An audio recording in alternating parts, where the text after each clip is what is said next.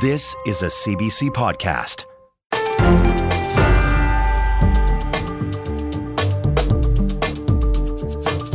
Hello, I'm Catherine Cullen, and this is the Power and Politics podcast for Wednesday, January 17th. The Ethics Commissioner is being called to the hot seat on Parliament Hill. MPs want answers about the Prime Minister's Christmas vacation. We'll look at why just ahead. And the U.S. is designating the Houthis in Yemen a terrorist group, but the Houthis say they won't stop their attacks on Red Sea ships. Coming up, we'll look at whether we've arrived at the broader Middle East conflict so many have warned of. We begin here in Ottawa, where the Prime Minister's holiday trip to Jamaica is under fire. MPs on the House Ethics Committee have voted to call Canada's Ethics Commissioner to testify and answer questions about Justin Trudeau's free stay at a luxurious resort. CBC's Kate McKenna is following this story for us. She joins us now. So, Kate, the Prime Minister said he consulted the Ethics Commissioner before this vacation. So what's the issue here?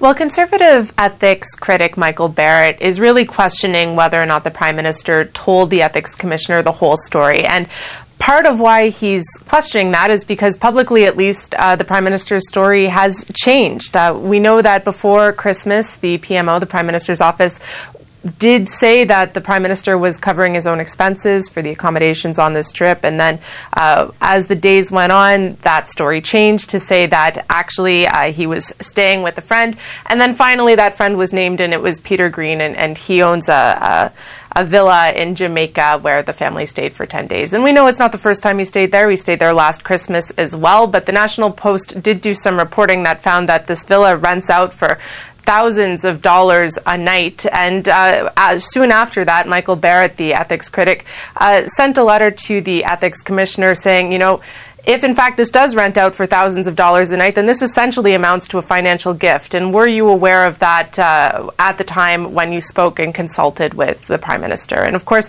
we know that the Ethics Commissioner doesn't clear vacations, so to speak. We just know that they consult and they weigh in on the plan. So Michael Barrett really questioning what he was told. But the PMO has said, they did everything. He did everything he needed to do. And once again, we heard the Prime Minister defending his vacation today. Énormément de familles canadiennes. On est allé rester chez des amis pour les vacances de Noël. Toutes les règles ont été suivies. This morning, his comments were incredibly out of touch, and it shows where the Prime Minister fails to understand the seriousness of this, likening it to any Canadian who stayed on their friend's couch over Christmas, his accepting an $84,000 gift and staying at a luxurious villa in Jamaica. And of course, part of this is the optics of this trip, particularly at a time when a lot of Canadians are feeling the squeeze. And over again, the Conservatives in this committee said, the Prime Minister is entitled to a vacation, but is this really the vacation that he should be taking at this time when a lot of, Michael Barrett started the meeting by reading a number of headlines of people who are struggling to put food on their table, working all the time. We know those stories. But this is also not the first time this Prime Minister has been in hot water over vacations, over trips he's taken. We can think of his trip to Tofino that he took on the first National Day of Truth and Reconciliation. And of course, there was the 2016 trip to the Aga Khan Island. Yes. Yeah, more so perhaps as much a point that they may or may not be trying to make about the rules as a political point, Kate, about reminding people about the expense of this vacation and Justin Trudeau's track record. What happens now? So the Ethics Commissioner is going to go to a committee meeting, which will prolong discussion on this particular vacation in the weeks ahead. That's set to happen when the House starts sitting again after January 29th. But the committee did move to expand the topics that will be discussed on that day. It won't just be the Jamaica vacation. It'll be all MP travel. And it is worth noting that the committee did vote down a motion from the Conservatives that would see all of the details of the discussion between the Ethics Commissioner and the Prime Minister ahead of this Jamaica trip. That will not be made available, even though the Conservatives pushed for that in today's committee hearing. Okay. The CBC's Kate McKenna. Thanks for bringing us up to speed. Thank you.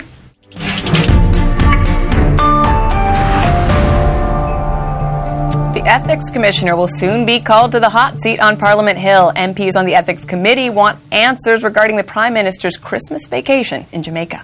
It is also a question, not just that the Prime Minister went somewhere. It's that he accepted an $84,000 gift. He didn't sleep on a couch at Uncle Buck's place. 3 different stories out of the PMO in the space of 2 weeks means that our BS detector should be firing. But the Prime Minister insists no rules were broken when his family reportedly stayed at a luxury estate owned by family friend Peter Green. Énormément de familles canadiennes. On est allé rester chez des amis pour les vacances de Noël. Toutes les règles ont été suivies. Will there be political fallout from another prime ministerial vacation? It's time to bring in the power panel. Amanda Alvaro is a political commentator, and here with me, Jordan Leichnitz is the Canada Program Manager for the Friedrich Ebert Foundation. Tim Powers is the Chair of Summa Strategies, and Sherelle Evelyn is the Managing Editor of the Hill Times. Welcome, Power Panel. Another year, another meeting of the Ethics Committee. Why not kick off here? Amanda, here we are again trying to get answers about who paid for another prime ministerial vacation. What do you think when you see this playing out? Like, surely there was another way to do this. Surely this could have been avoided. Well, I think first and foremost, there's a big difference between optics and ethics. And I think optically, we may not like that he went on a vacation at all, or that he went to this particular resort, or that he stayed with friends who gifted him this stay. We may not like that optically. But ethically, it appears that nothing was wrong. And this is where I think that there's a major breakdown. We have an ethics commissioner in place for a reason. So the Prime Minister's office, the Prime Minister goes to the ethics commissioner to get the rubber stamp on the fact that he's taking this exact trip. He gets it, and then somehow they find themselves in front of the ethics committee. This is the difference between ethics and optics. And the Conservatives use this to their advantage, and I'll say rather effectively, right? They'll put it out there. It doesn't matter if we go through an ethics committee meeting or bring the commissioner in and it's found that no rules were breached. The problem is that the damage is done. If we talk about weeks on end, if we talk about the fact that there's been an ethics breach or, rules have been broken, that's what's left in the minds of Canadians. So I still think it's a dangerous game to play. I know the Conservatives get a lot of mileage out of it, but while it may have been optically not the right thing to do, ethically, it appears like the rules have been followed. Tim, what do you think?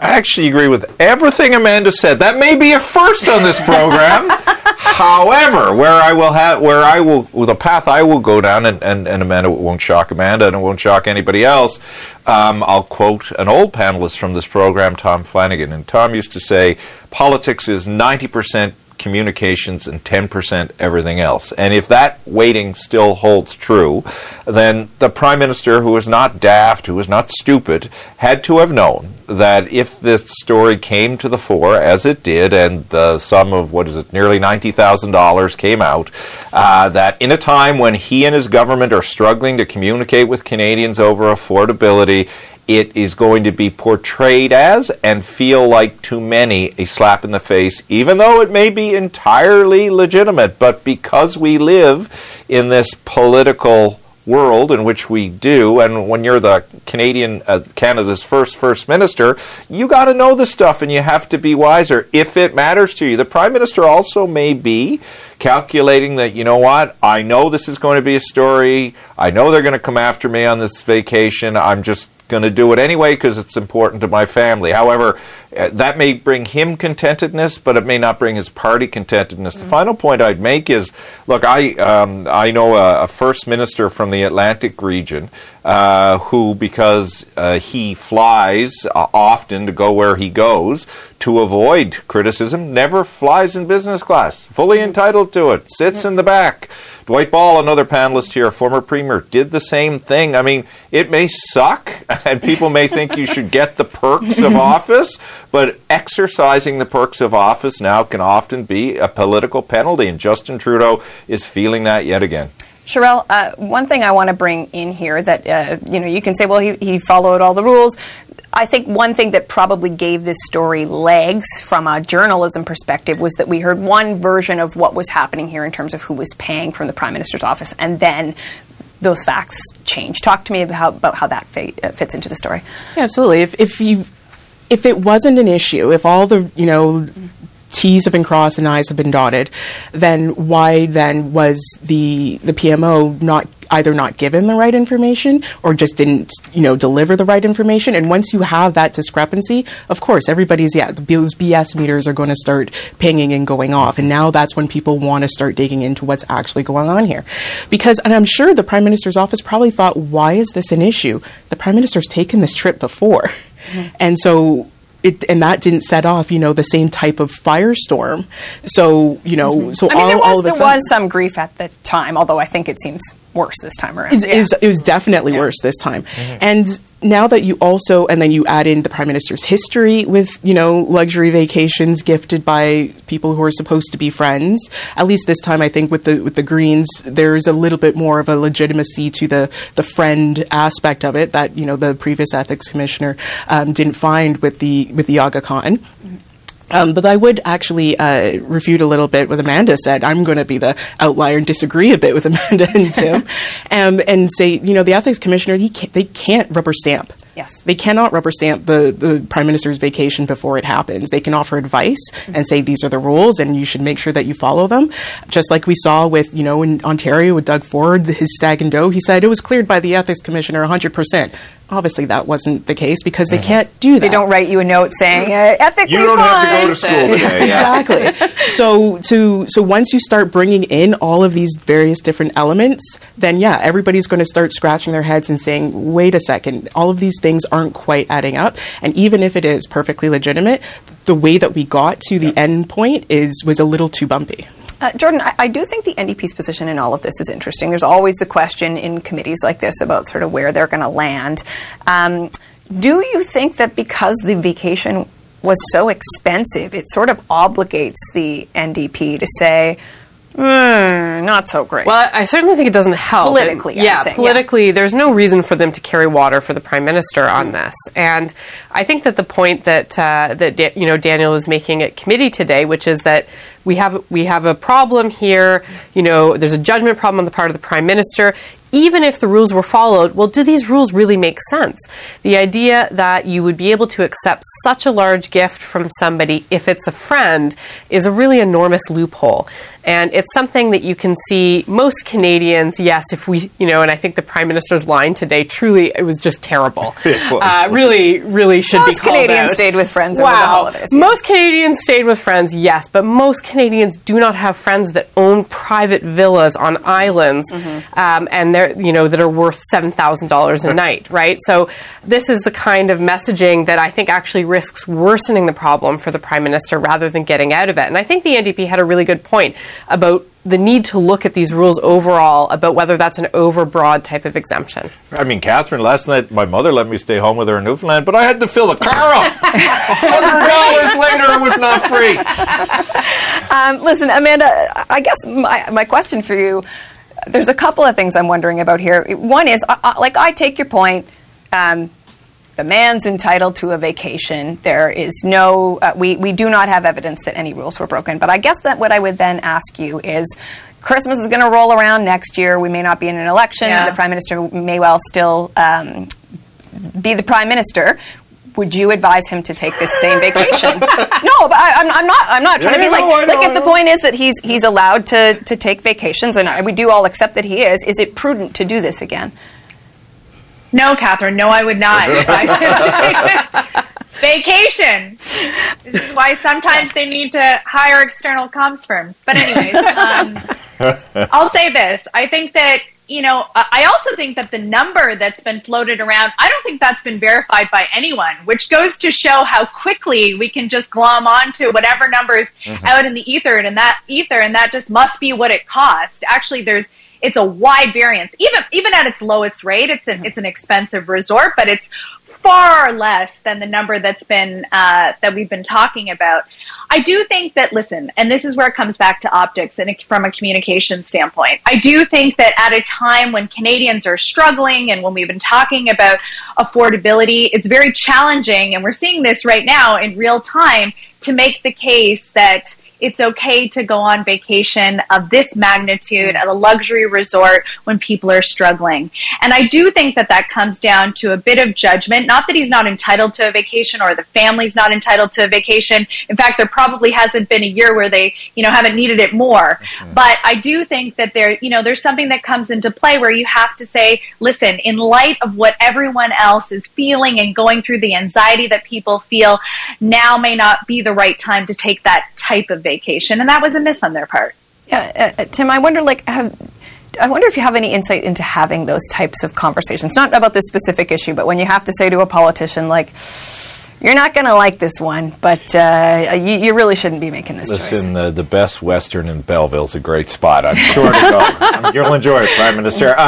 In the past, yes, it was in the day, and Amanda will probably relate to this, when government ministers used to use challengers more often before, rightly, more scrutiny came on them. And many of them felt that, I should have a challenger to go here, there, and everywhere. And then Canadians started to ask, well, they're not your private jets for your personal trips. And try having a conversation with a minister in any government who has used one repeatedly and thinks it is their particular vehicle. Yeah, they're not easy, and sometimes you have to fight them. But again, I don't want to be too hard on the staff here. Look, the Prime Minister is his own person. He is not stupid. I will say that again. He may just calculate this, as many Prime Ministers do. I'm going to take crap for this. I'm going to do it anyway. It won't matter in the long run. The problem here for him, unlike other ones, is 2 or 3 weeks before the vacation, he himself said to your colleagues in year-end interviews, and I'm paraphrasing, Conservatives are messaging better on affordability. We have to do better then. And then this happens? I mean, it's less of a political opportunity for the Conservatives and more of a blow, I think, to his own party, who have to be frustrated, right? That he still controls the party. I'm not saying that. He still has the respect of his MPs, but they must feel frustrated after that acknowledgement and then this behavior. Sort of cancels it. It cancels that out. Jordan, I want to sort of look at this from actually quite the other angle, which is we imagine that being Prime Minister, regardless of who is in the office, is one of the most demanding jobs in the country. Is it fair to say to somebody who, in the midst of international conflict, a lot of challenges, he obviously does not have to stay at the Best Western in Belleville, with all due respect to what I'm sure is a fine institution, but your options are pretty finite here, or you're stuck at Harrington Lake for the foreseeable future. Is that fair to ask of the leader of a country, regardless of who's in the office? Well, look, I think everybody's entitled to a vacation. I think that there's no question about that, and that's important for him and his family. But there's gradients of vacation, and there's lots of options between the Best Western in Belleville and the. They're getting a lot of free. I don't even know if there's a Best Western in Belleville. I made that up. I'm sorry. And then, I hope there is. I think there are some great places to vacation in Canada and out, and hopefully he'll consider checking them out on his own dime. Okay, we're going to leave this conversation there. Was not sponsored by any travel companies, to be crystal clear. Security in the Middle East is fast deteriorating. Multiple nation-states and militant groups are now striking targets in the region. Israel continues to hammer Gaza as it fights its war against Hamas. It's also hitting Hezbollah targets in southern Lebanon. Hezbollah is likewise striking Israeli targets in northern Israel from southern Lebanon. Meanwhile, further south, the Houthis in western Yemen continue to target U.S. and U.K. ships in the Red Sea, as well as commercial freight vessels.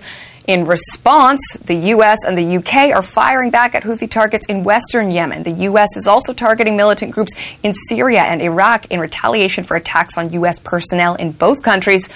Further east, Iran is now striking targets in Iraq, Syria, and Pakistan. Retired Vice Admiral Mark Norman is a former Vice Chief of Defense Staff of the Canadian Armed Forces. He's now a Senior Defense Strategist at Samuel Associates, a consulting and government relations firm that assists clients with securing government contracts, including defense procurement contracts. Thomas Junot previously served as a Middle East analyst for the Canadian Defense Department. He's now an Associate Professor at the University of Ottawa. Happy to have both of you to help put all of this in context, because as we just laid out, there is a lot going on. Vice Admiral, I want to start with you. I mean, we have been talking for months now, since the start, really, of this escalation of the war between Israel and Hamas. There have been concerns that there would be a widening conflict in the Middle East. Given everything we just laid out, are we there? Well, if we're not there, we're getting very close. I'm not exactly sure where we would draw the line. My personal concerns have been the extent to which Hezbollah and the Israelis would get involved, and that appears to be underway. And I've been watching Iran very carefully, and their actions today are completely provocative. And although I'm somewhat bewildered by the targets they've chosen, they're clearly sending a message that they have the capability to strike inside the region, and they're obviously prepared to do so. So I think these are significant concerns.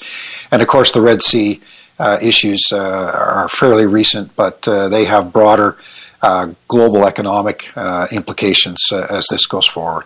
Tomasz, is there a particular tipping point that you look at as evidence that this has become a wider conflict? The real tipping point that would bring us into a region-wide conflict, in which case we are in a different world. We have not crossed that tipping point yet, and I remain very cautiously optimistic, though I'm a bit shaky, but still optimistic that we won't reach that tipping point. It's full all-out war between Hezbollah and Israel. That's the game changer.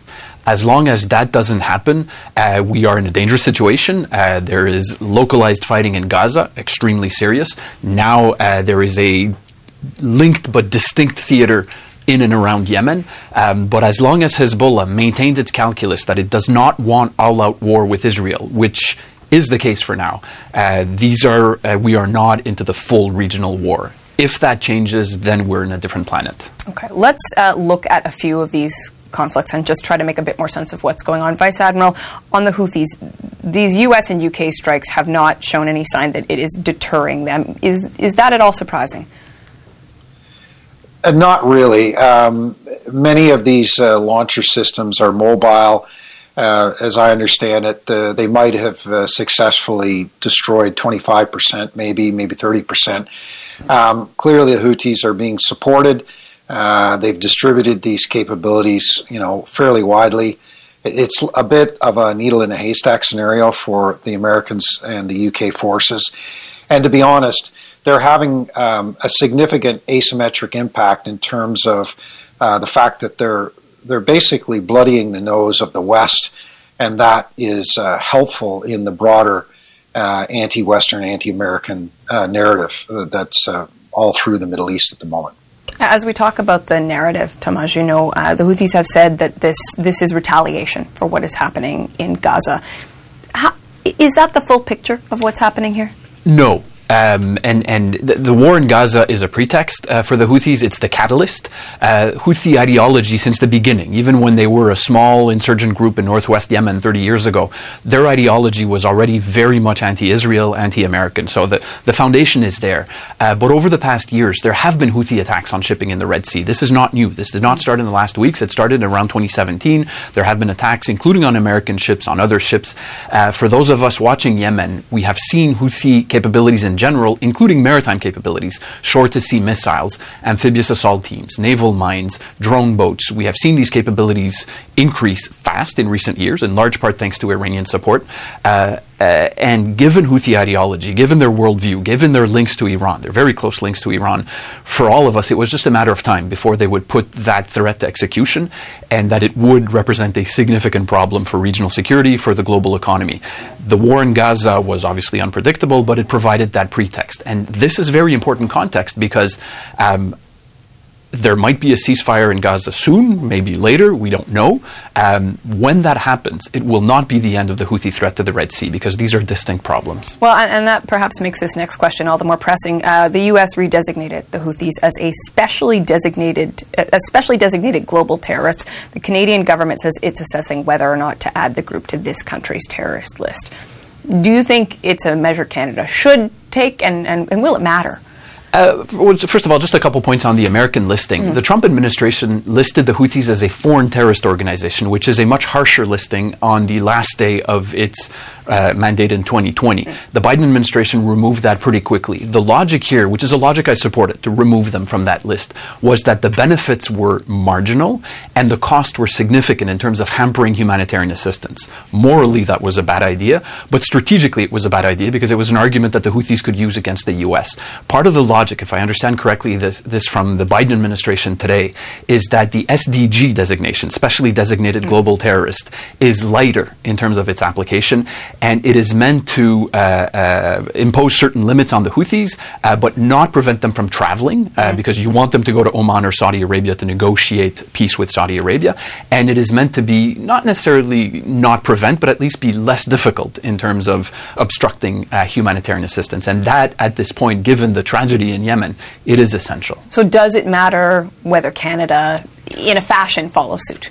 From a Canadian perspective, it doesn't matter because, symbolically it can matter. It can be seen as a gesture supporting the U.S., which from a Canadian foreign policy perspective is always important. But concretely, in terms of damaging the Houthis, no, it doesn't matter because they don't have financial assets here. They don't travel here. They have virtually no connections to Canada.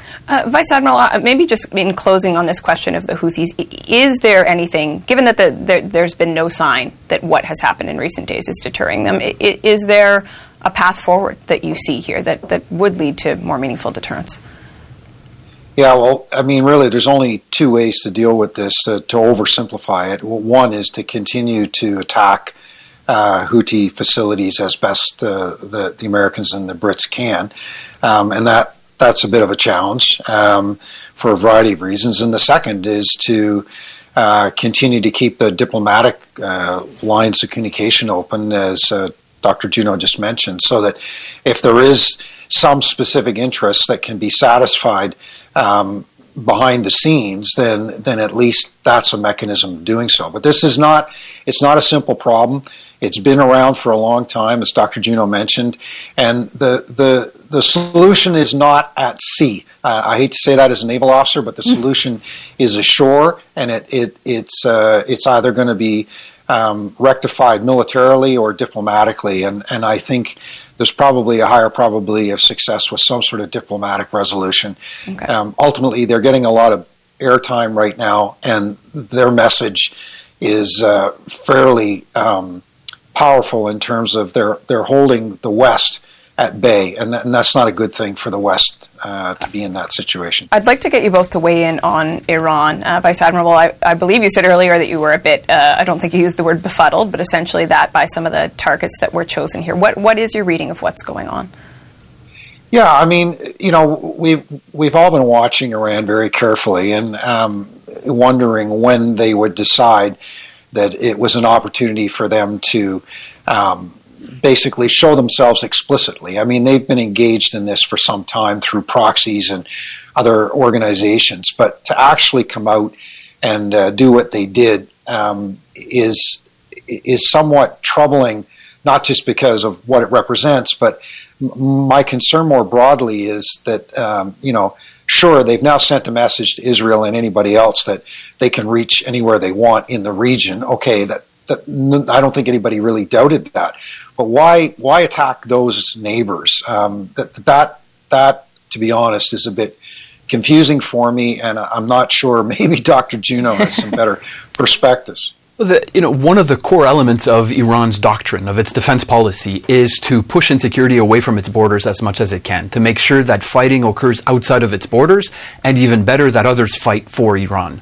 That's partly why Iran supports Hamas in Gaza and other Palestinian groups, Hezbollah in Lebanon, the Houthis in Yemen. It provides them with support. It doesn't cost it a lot of money. My assessment is that Iran spends maybe in the low $100 to $200 million per year on the Houthis. This is not a lot of money for a great return on an investment that bogs down Saudi Arabia for years in a very costly quagmire that was great bang for the buck for Iran, given its hostile relationship with Saudi Arabia. And now this is just a major bonus for Iran. It sees the U.S. and accessorily the U.K. being themselves stuck into what might become a quagmire for them in Yemen, while Iran is shielded from that fighting. Right? While Yemenis fight, Yemenis die. For Iran, it has to count as a tactical success in terms of ensuring its own deterrence and security. This is so complex, as we laid out in the beginning. As we wrap up here, I wonder, Professor Junot, I'll put this to you in particular, and if Vice Admiral, if you'd like to weigh in, you can. Obviously, the situation is going to continue to change. Is there a piece of context or sort of a lens that you look at this through that you would advise people to keep in mind as they try to make sense of the continual movement of what's happening?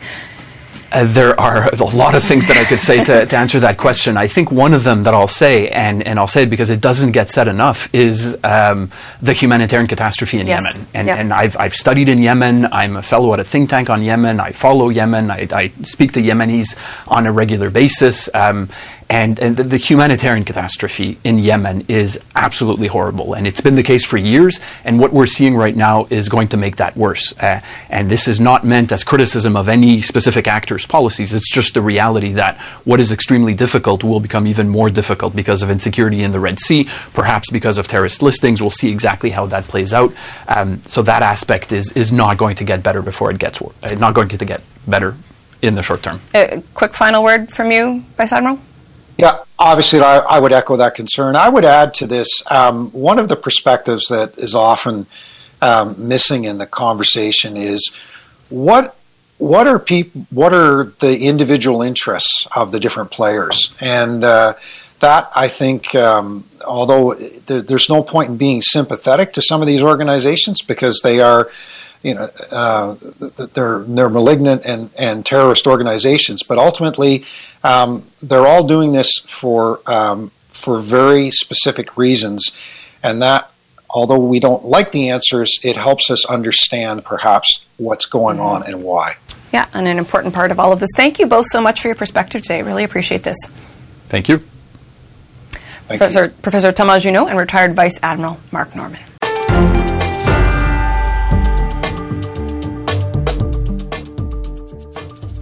Well, that is it for today. If you like this episode, please follow the pod. You can catch our next live show on CBC News Network. We're on weekdays at 5 p.m. Eastern. I'm Catherine Cullen, sitting in for David Cochran. Thank you so much for listening.